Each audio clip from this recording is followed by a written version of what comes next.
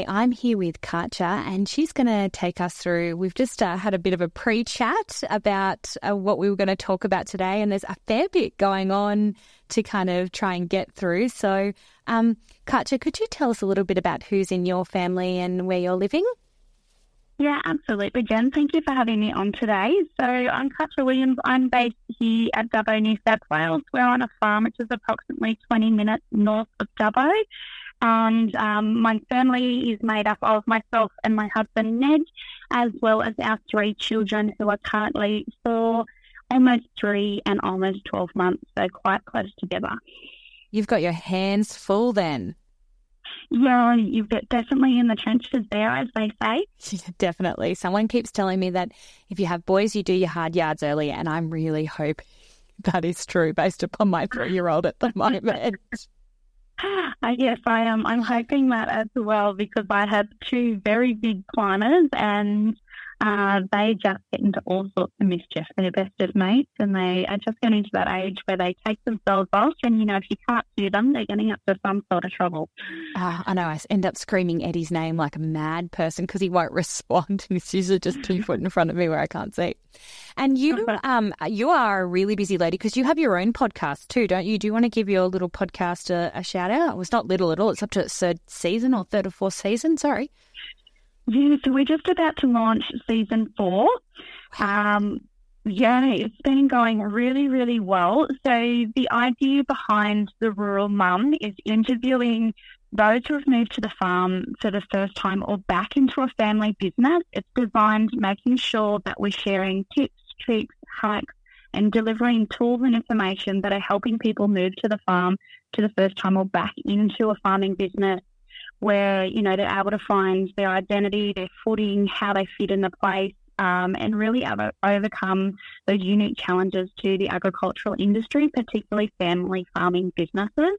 Yeah. And it's going so well. I'm so happy where it's up to, and we've explored some really amazing stories from all across Australia and a couple of American, Canadian episodes as well.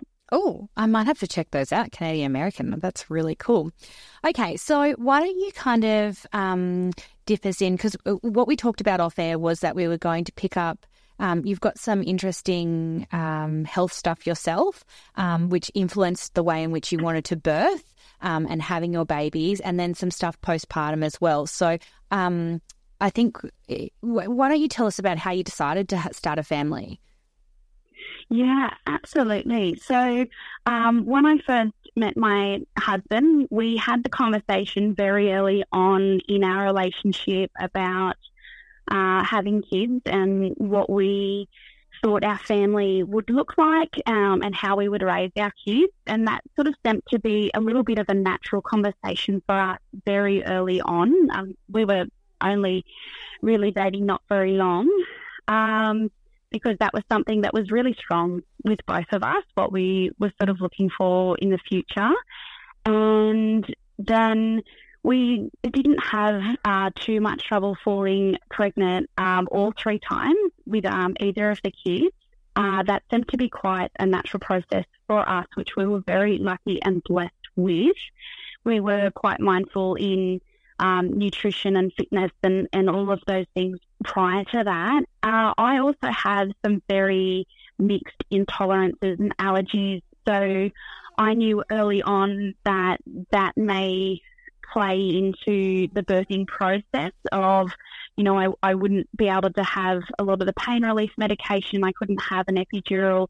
So I wanted to make sure that with the birthing process, particularly, I was well informed and well educated on my rights as the birthing person, the options were, if it did take a turn, that I had the tools to be able to deal with what was coming with us. Sounds to me like you had a lot of considerations up front early before, you even start to think about whether or not you want to go private or public. You're starting to think about all of these other considerations that you have to have around the end, really. A lot of people just want to make it to 12 weeks, but you're like, hang on, I have these other things I need to consider first. Yeah, absolutely. And we were, with my first pregnancy and birth, we were right in the middle of that 2019 drought. And we were right in the middle of that. It was really tough. And I don't think in the moment we really realised how tough it was until we came out the other side. Yeah. So I knew that there was a chance that if something happened, maybe I couldn't get to town, maybe I couldn't get to hospital. My husband may not have been able to make it in because the farm does come first. Yeah. And so lots of different considerations up front. And so I went down the path and track of hypnobirthing, which I did through the Centre of Midwifery here in Dubbo with Rachel Bassett, and learnt that self-empowerment, learnt that breathing, learnt my rights as a birthing woman as well, which also led down the path of going, okay, I'd like to build a relationship with my health practitioner and choosing who the OB might be there at the time of the birth. And so we went to our first OB appointment, and it did not go well. It was not a great fit in that the practitioner wouldn't look at my husband. She wouldn't answer any of his questions. And when she did the first scan, he practically had to climb on top of me on the bed to see the scan because she wouldn't show it to him. Oh, my goodness. He'd be probably better off reading it than other people might be. Yeah, absolutely. So we walked out of that appointment and I said, look, I think from my research and my resources that this is not how this appointment is supposed to have gone. This is not how this is meant to feel. We're not meant to feel like this. Yeah. So I'd done some research and I knew there was someone else in town. So I went back to my GP and I got another referral to another OB in town. And from that first visit, I was just completely at ease. He answered all my questions. He was happy to answer Ned's questions. He was happy to consider alternatives to C-section and alternatives to, the medication or the epidural. So he was happy to facilitate the hypnobirthing. He was happy to facilitate, alternatives. We ended up with the way he was positioned, I had a lot of back pain during the actual labour. So we'd had those talks with my midwife team and with him prior to that to having some injections of sterile water into my back, onto my pressure points, which relieved that pain. Did you end up getting sterile water injections? I'm happy jumping in because I got really excited. Yeah, I absolutely did. And I needed them for my first labour and they just made a world of difference. I went from I can't do this to, right, wave by wave, we've got this. Yeah. So how was your pregnancy? How did it progress? So all 3 pregnancies progressed really well. Everything was on point the majority of the time. I did have to have some iron infusions and some additional supplements towards the 3rd trimester. And my acid reflux with all 3 was horrendous. I felt like a fire-breathing dragon. Such a rough road, isn't it? Absolutely. I ended up sleeping in bed like completely upright. I just couldn't lie down at all. There actually, they think, is some truth to the old wives' tale that if you have really bad reflux, that your babies are born with full heads of hair. Is that true for you? They definitely had hair, but not as much as I have seen on other babies. Not as much as you thought you'd earn through your reflux. Yeah. They should have had golden locks. Okay, so take me to the day. So pregnancy progressed pretty well, apart from some reflux, or not some reflux, but some serious reflux. And then take me to the day you went into labour, because from my little bit of Instagram stalking, I can see that your firstborn was a early 2020 baby, and the drought really peaked at the end of 2019. It was a really rough one, that one. It was really rough. I had woken my husband up quite early in the morning, and I think it was around 2 a.m. And I said, I think we're on.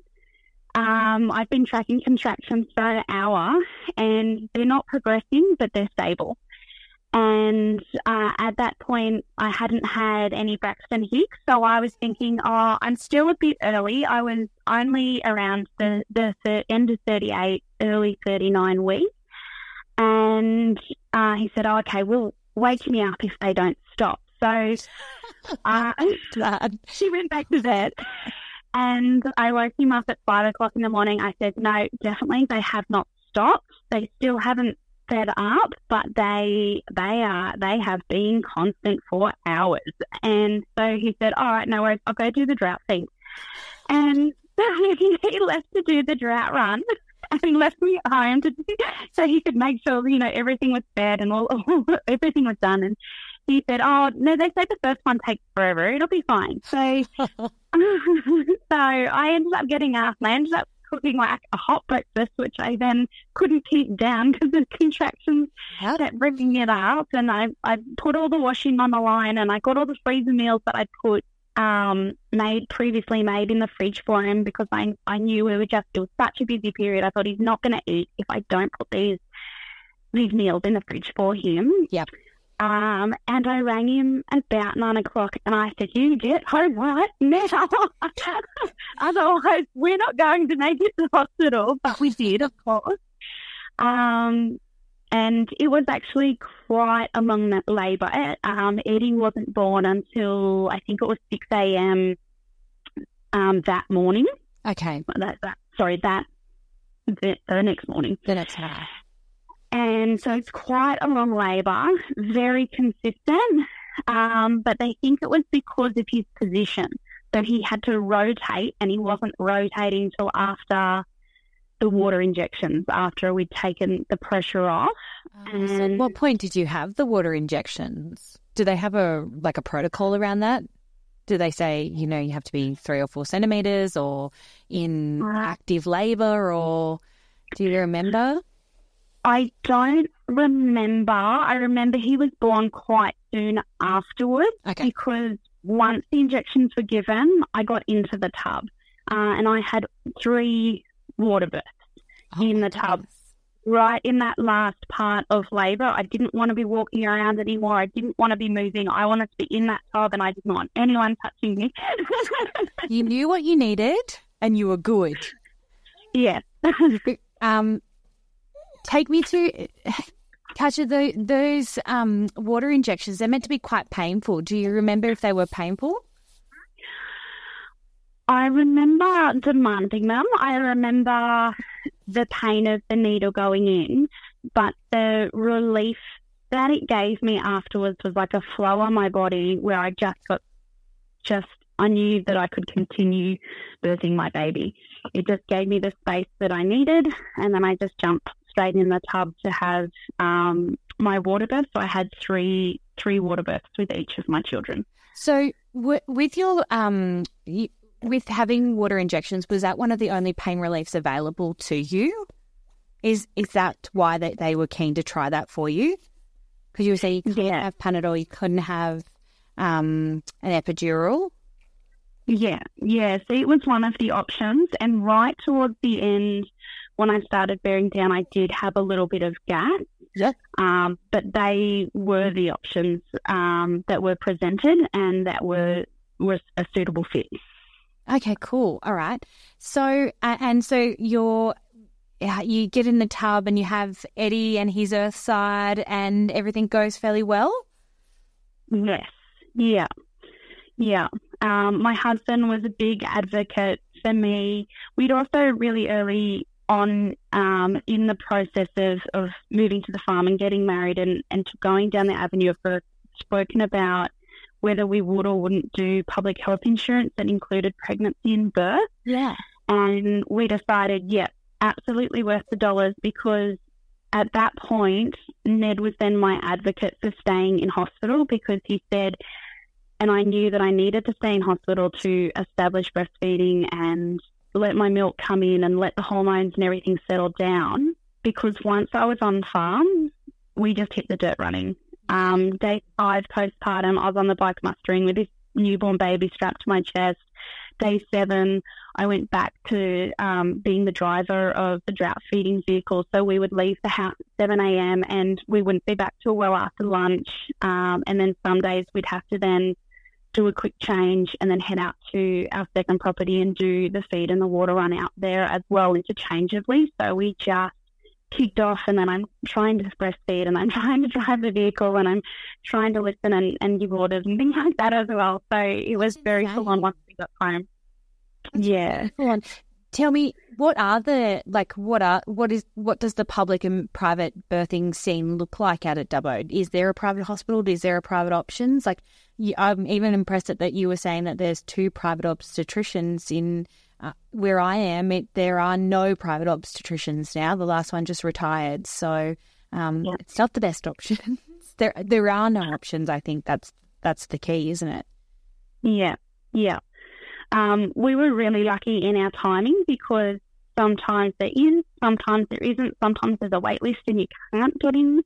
There is a private hospital, but they don't do births. So the only option is either home birth or through the hospital. So the private health changes when you go through the private through the hospital system is do you want to opt to have a choice of your own OB, or do you want to use the midwifery team and whoever the on-call OB is, whether that is someone who's based in Dubbo, whether that's someone who's here on fly-in, fly-out. Yeah, okay, radio. Okay, so it's you can have a private obstetrician, but you still will be birthing in the public hospital. Yeah. Yeah, okay. Cool. So we come home and we hit the ground running with Eddie. At what point do you say, okay, I've got this essentially very, very busy lifestyle under control. Let's add another body to us. Well, Mac was actually born 14 months later. Oh, okay. Kind of instantly. So I had said, I was doing my research on birth control and I hadn't really made up my mind. I was a little bit airy-fairy about that. Considering my medical history and considering everything else going on the farm, it was sort of on the back burner. And I sort of said, if I do want to go on birth control, I think what I'd like to do is make sure that my body is back into the regular swing of things, because how will I know if something's different if I start birth control early? How do I know there's no complications or any changes in who I am and what my body's doing? It's good health literacy, actually. I would never have thought of that. I'm an allied health professional, so quite good health literacy there. Thank you. And by the time we sort of got, down that path of, okay, I think I'm okay with taking, this certain birth control, I was already pregnant. Oh. So, because the time just flew between, all the drought feeding and all of that. I don't think I'd realised that much time had gone by.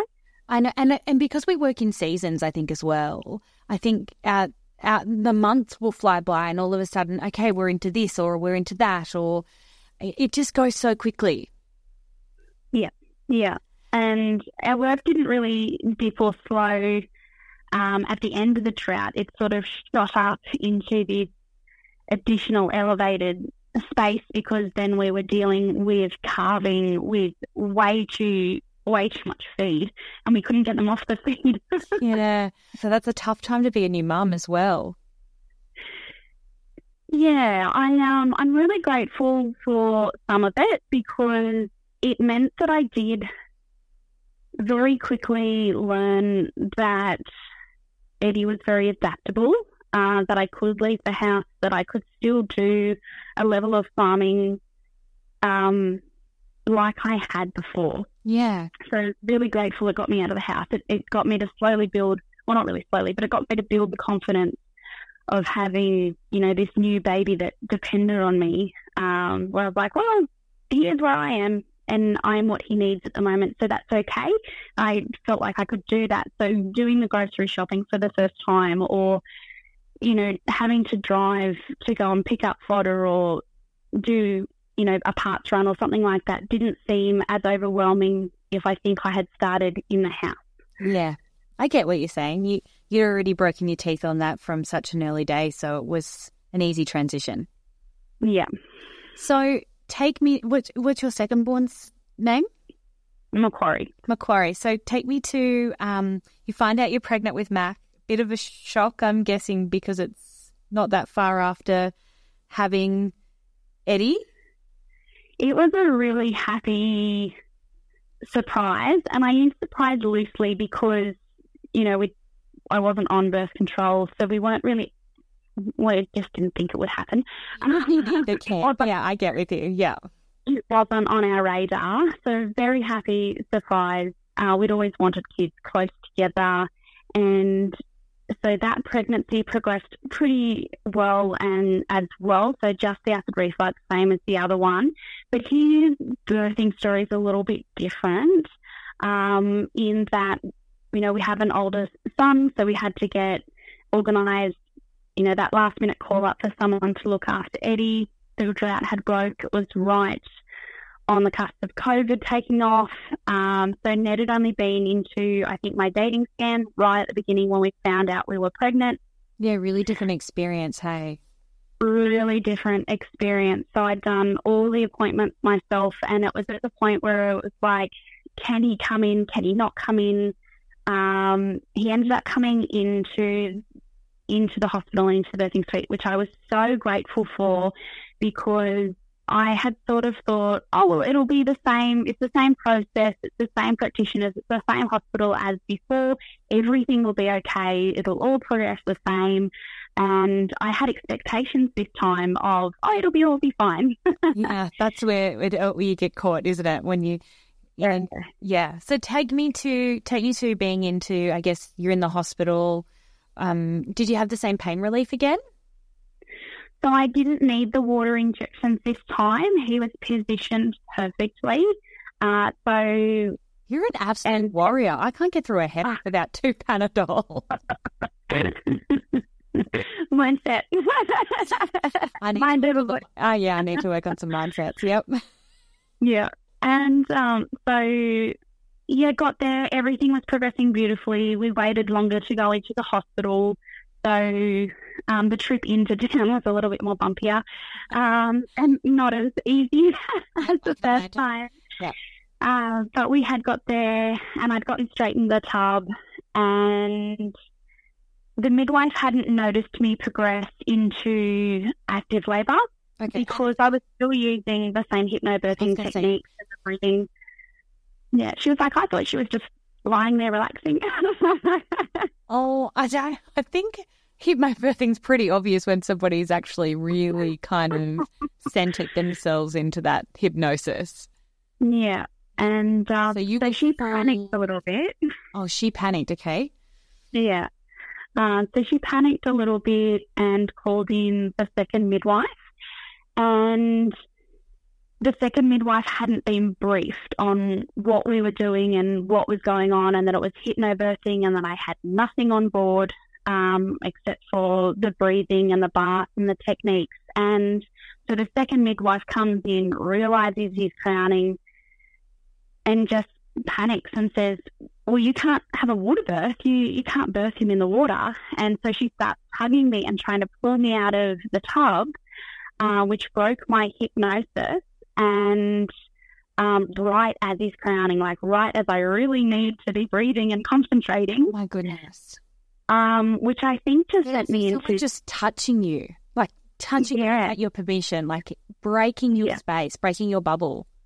Yeah, and my husband said he has never been so scared of me in his entire life, because he said, you just had this controlled but icy voice. He said it was the first time I'd seen your eyes open in a couple of hours of labour, and I just turned to face her and I said, you let me go and drain the tub. Like, there was no way they were going to get me to move while he was crowning, that's for sure. Oh, my goodness. Was it they were trying to say like a hospital protocol? Because you'd had birthed in the water before. What was it? Just this woman didn't get the memo, or? She didn't get the memo, and because my second birth was faster than we had thought that it was going to be, my private OB hadn't had the time to get to the hospital, so they hadn't gone through that process, and she just wasn't briefed on all of it. Okay, so that hospital you can actually birth in the water. She just wasn't across what was going on for you. Yeah. Okay. Yeah. And so within, the heat just being broken and him being born was less than 30 seconds. Like it all happened so quickly. The tub had only just been drained. And did the tub get drained and all of that? Yeah, it did get pulled, and the first midwife who had been with us the whole time jumped in and caught him, because with my first birth with Eddie, with the breathing and with tracking where he was, I actually naturally reached down to grab him and pull him to my chest, whereas I had no idea what was going on at this point. So she jumped in, caught him, and then they cut the cord straight away and took him away. Well, I was like, that was supposed to be delayed cord clamping, and that was supposed to be, where is my baby? Why is he not on my chest? Was there any rationale for that, or was it just like everyone had kind of just not got the memo, and then because it had become this kind of crisis situation that of their own making, that they just kind of diverted from plan? Yeah, I really think it was just that second one.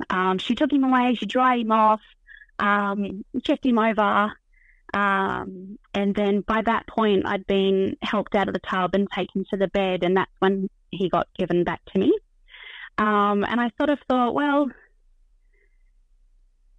I don't know if that immediate connection that I got with my first son was broken a little bit. Yeah. And I sort of thought, well, how do I know this is my baby? Those random thoughts that pop into your brain at the time. Absolutely. But and it could my be husband was 1 or like, 2 minutes, but to a mother, it's paternity, doesn't it? Yeah, absolutely. And my husband was like, no, I watched it. This is definitely our baby. I'm going to challenge that thought for you and push it back down. Yeah, he was like, you don't need to be thinking like that. So then we did our hours, skin on skin. Ned had his skin on skin. I had my skin on skin. I had had a shower. We'd been moved to the ward. And then Ned had gone back to the farm to get our first son, Eddie, and bring him back in so he could meet his brother. So nice. But as they were walking into the room, really not the instruction we wanted. As he was walking into the room, all the staff were wheeling me out to the ICU. So I'd hit my buzzer, and I think because I was a second-time mum, the response wasn't very quick. And it was kind of like, what? What's going on? What do you want? And I couldn't see, I had spots in my vision. I had an acute headache, a severe sensitivity to light. And then they were like, oh, okay. And so Ned and my son... Do you realise that, though? Like, you're sitting in your room, are you holding your baby? Like, you're by yourself? I just started to not feel right. I think I was just in stepping through the paces mode. Okay. I was holding my baby and I'd been feeding him, and I thought, I just don't feel right. So I'd put him down, and then I sort of felt a little bit faint and a bit queasy, and then everything hit so quick. And I thought, oh my goodness, I can't see. And I couldn't find the button. I was feeling all over this bed.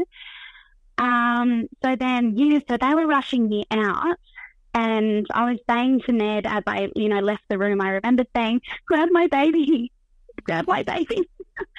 So Ned sort of didn't know what was going on either, because no one was talking to him. We were all just heading up the corridor. So he had Eddie under one arm, who was 14 months at the time, and then he grabbed Mac and he was racing up the corridor behind us. So all the way to ICU, where they'd put an artery tracker in. Okay. Which I think was more painful than the birth itself. My goodness, that hurt. Yeah, right. It must be absolute. There's women out there going, well, that must hurt, right? That, because if birth is painful, then that must hurt. Yes.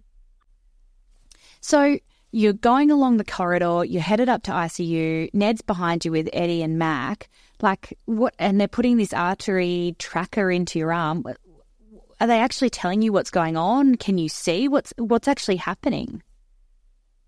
My time and sense of when and where things happened is very warped from that memory. And I remember them talking about, options and possibilities, but they didn't really give the diagnosis or talk to me about the postpartum preeclampsia until I'm basically discharged.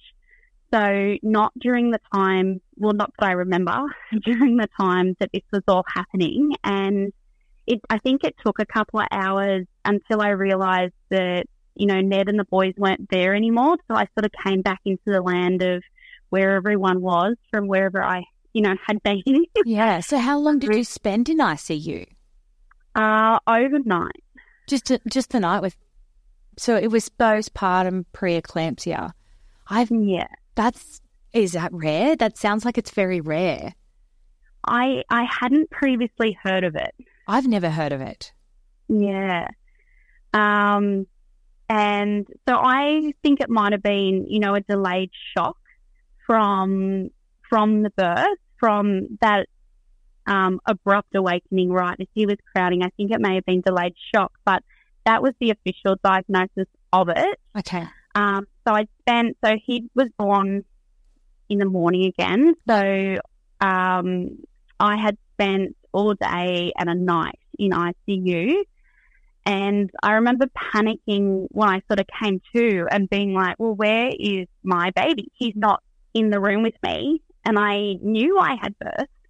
I knew that he had been with me and I had been feeding him. Yeah. And I remember Ned coming up the hall and having both of them with me in ICU.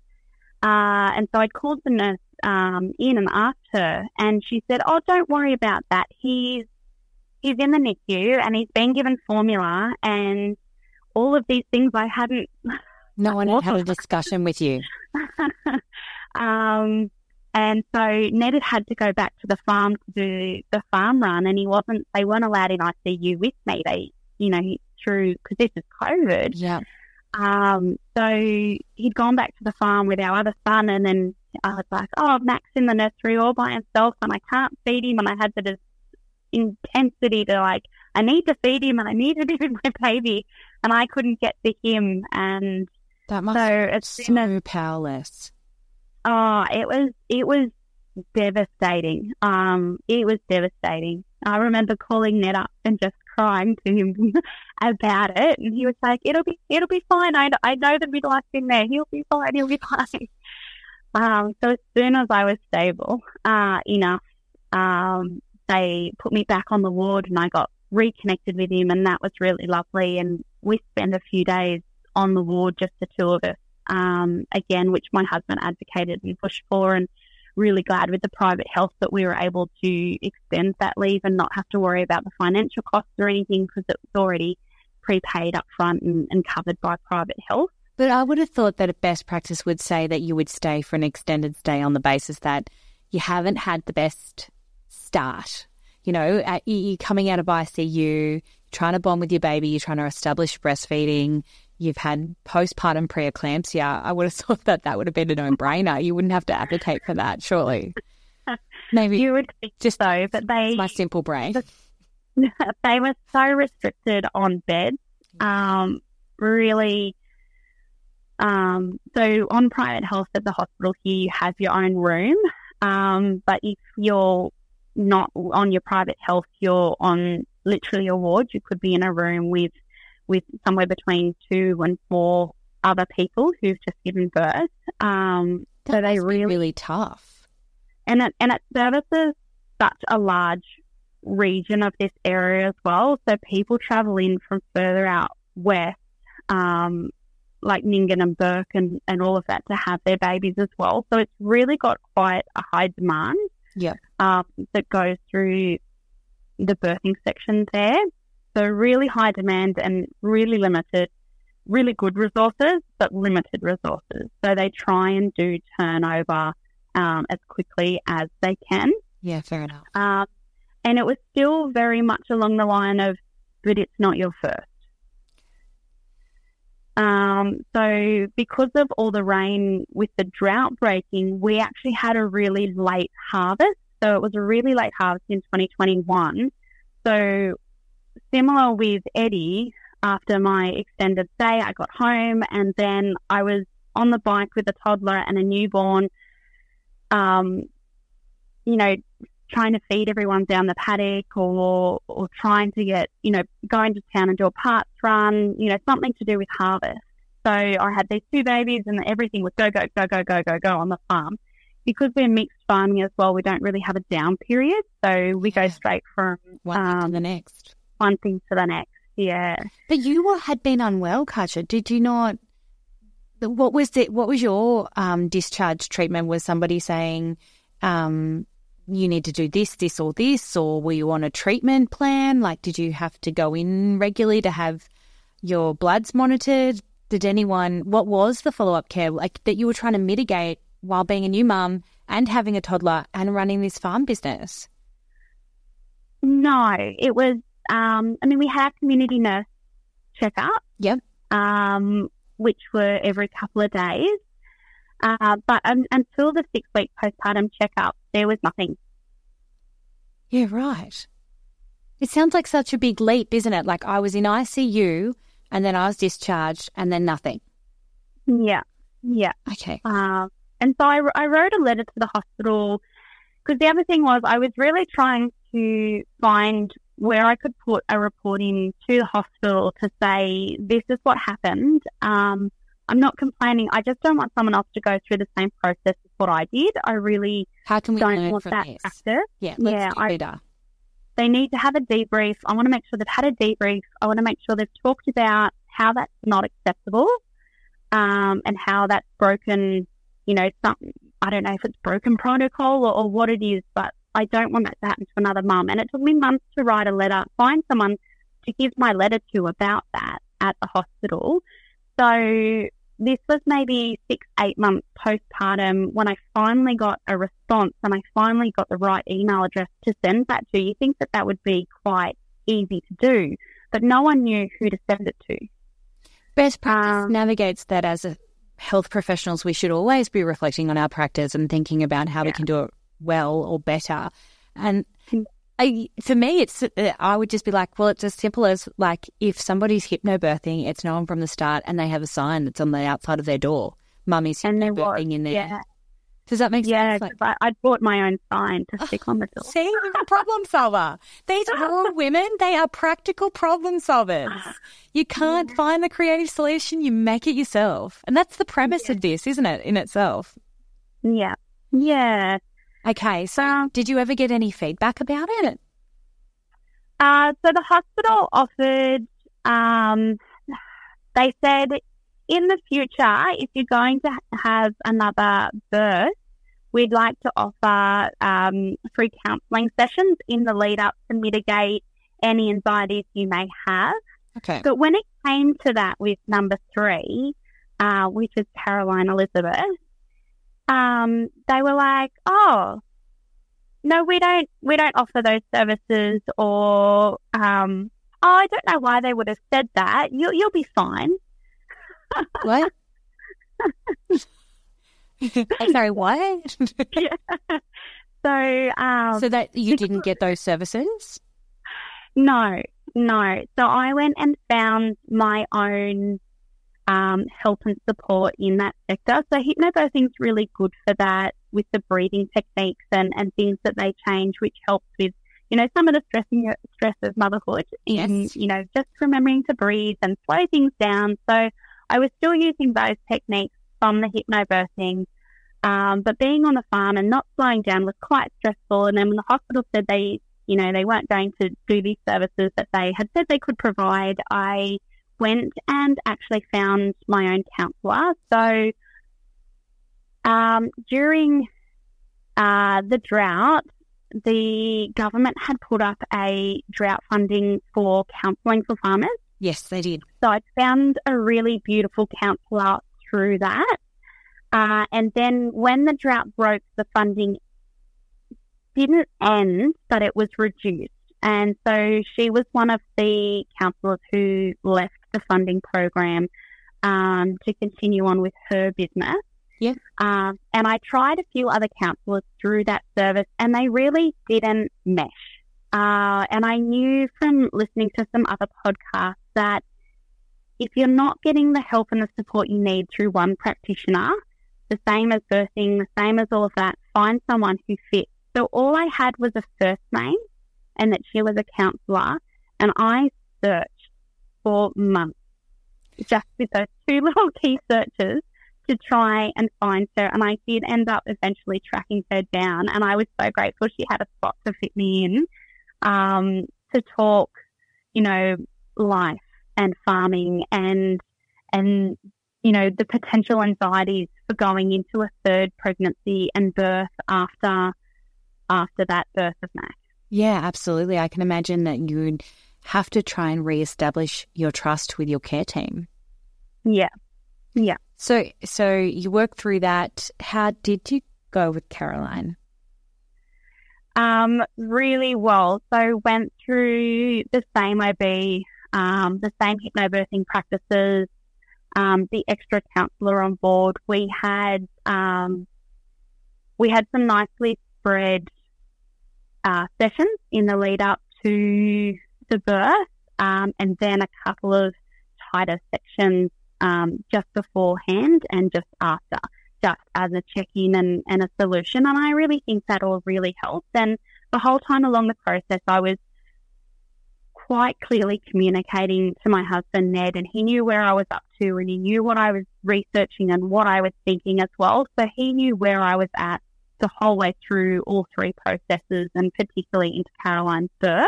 Yep. To know where I was. I was definitely making an effort to tell him where I was up to and what my anxieties were and how I was working through them, because it was important for him to know. Yeah. How was her birth? It was a positive experience. Was it a healing experience? Yeah, very positive, very healing. Another beautiful water birth. No interventions needed. And my husband and the midwife team were just so supportive. We let them know what had happened when we first turned up to the hospital and the last time and spoke them through the process. And they did offer, in the moment, a lot more support in what we needed, just offering, some additional comforts and some additional alternatives to Ned, and let me sort of do my own thing. So I said to them, this time Ned is going to be my advocate, and communication needs to go through him. And if he needs to discuss something with me, then he will do so, and I will just do my own thing this time. Yeah. And you came armed with your I am hypnobirthing in this room sign. Did you use your sign again? I did, yeah. Yeah, that's been used 3 times now. That's awesome. Anybody out there who's going to hypnobirth, take a sign with you. I would never have thought of recommending that. That's definitely going to go in this little book of clinic notes, of top notes, that when I have women come and see me, I remember I take little bits and bobs from other people of all their little creative solutions, and so that will be high on my list to share with somebody else. Yeah, and we had a speaker system, and we dimmed the lights, and so I could have my tracks playing out loud, because I didn't want earbuds or anything in that might fall into the tub. Yeah, that's actually quite clever thinking. I wouldn't think of it that far ahead. So if there was somebody out there in similar situations to you, thinking about birth, thinking about hypnobirth, what would be, and they're in a rural setting, because sometimes, you said there's a hypnobirth practitioner in your local area. I don't think there's one in mine. What would be some of the things that you would suggest to them to seek out, to make sure that you have in line for heading to their birth? Yeah. I think research is really empowering. And if you're researching something and it makes you feel uncomfortable, listen to your body, listen to your mind about that. But know your options, know some alternatives. Become okay with having a plan, but knowing that things may not go accordingly. Yeah. Talk to your partner about what they can do in the birthing room with you, what you might like, what you might dislike, giving them options for how they can support you in the moment. You never really know in the lead up, but listening to your body, because your body is designed to birth your baby, and to feel empowered about that really helps go through the motions and remind you in that tough stage of bearing down that you can do this. That really, really helps. Having a caring care team that you've built your relationship up with and trust was really important to me, and I think that really helped on all three birthing occasions, being able to have that trust in them and then re-establishing trust after the fact as well when things don't go to plan. That took a lot of you being open though as well. Does that make sense? Because we talk about trust as a currency. When we talk to our teenagers about, sneaking out and all the rest of it. But trust as a currency, and so they had misused their currency with you, so they had to win it back, and you had to be open and receptive to letting them earn it back. So that took a lot of work. Yeah, absolutely, a lot of work. And really, I think it's really important to tap into yourself and tap into where you're at and where you're feeling, giving you the time and the space to do that. I know that it's not easy when it's in between changing nappies and feeding and working out all the different cries and remembering to feed and shower yourself, those sorts of things. But really making the space to connect back in with yourself and how you're feeling. And I think something else that I would like to mention is doing your research on the like your hormone changes and how things influence that as well, because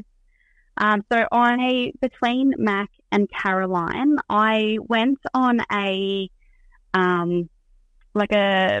pregnancy preventer, like a tablet, like a mini pill or something like that.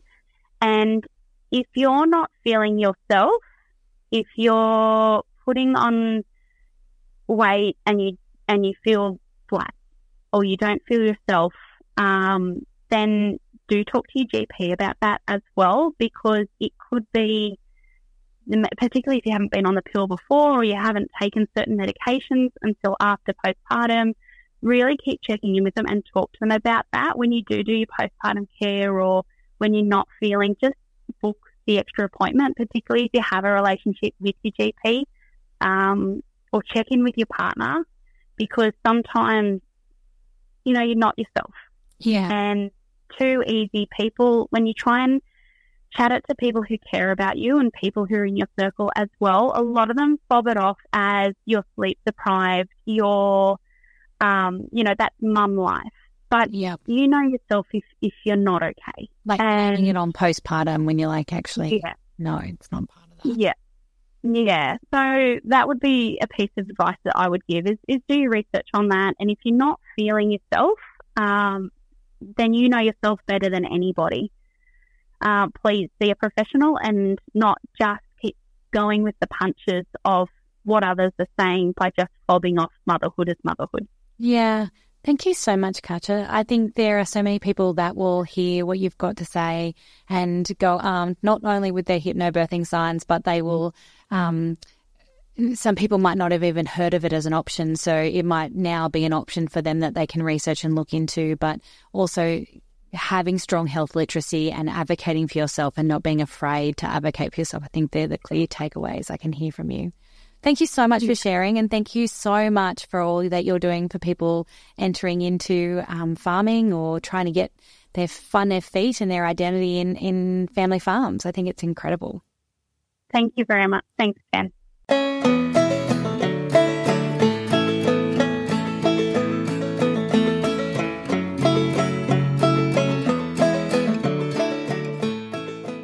Her Herd recognises the traditional lands and waters on which this podcast was recorded.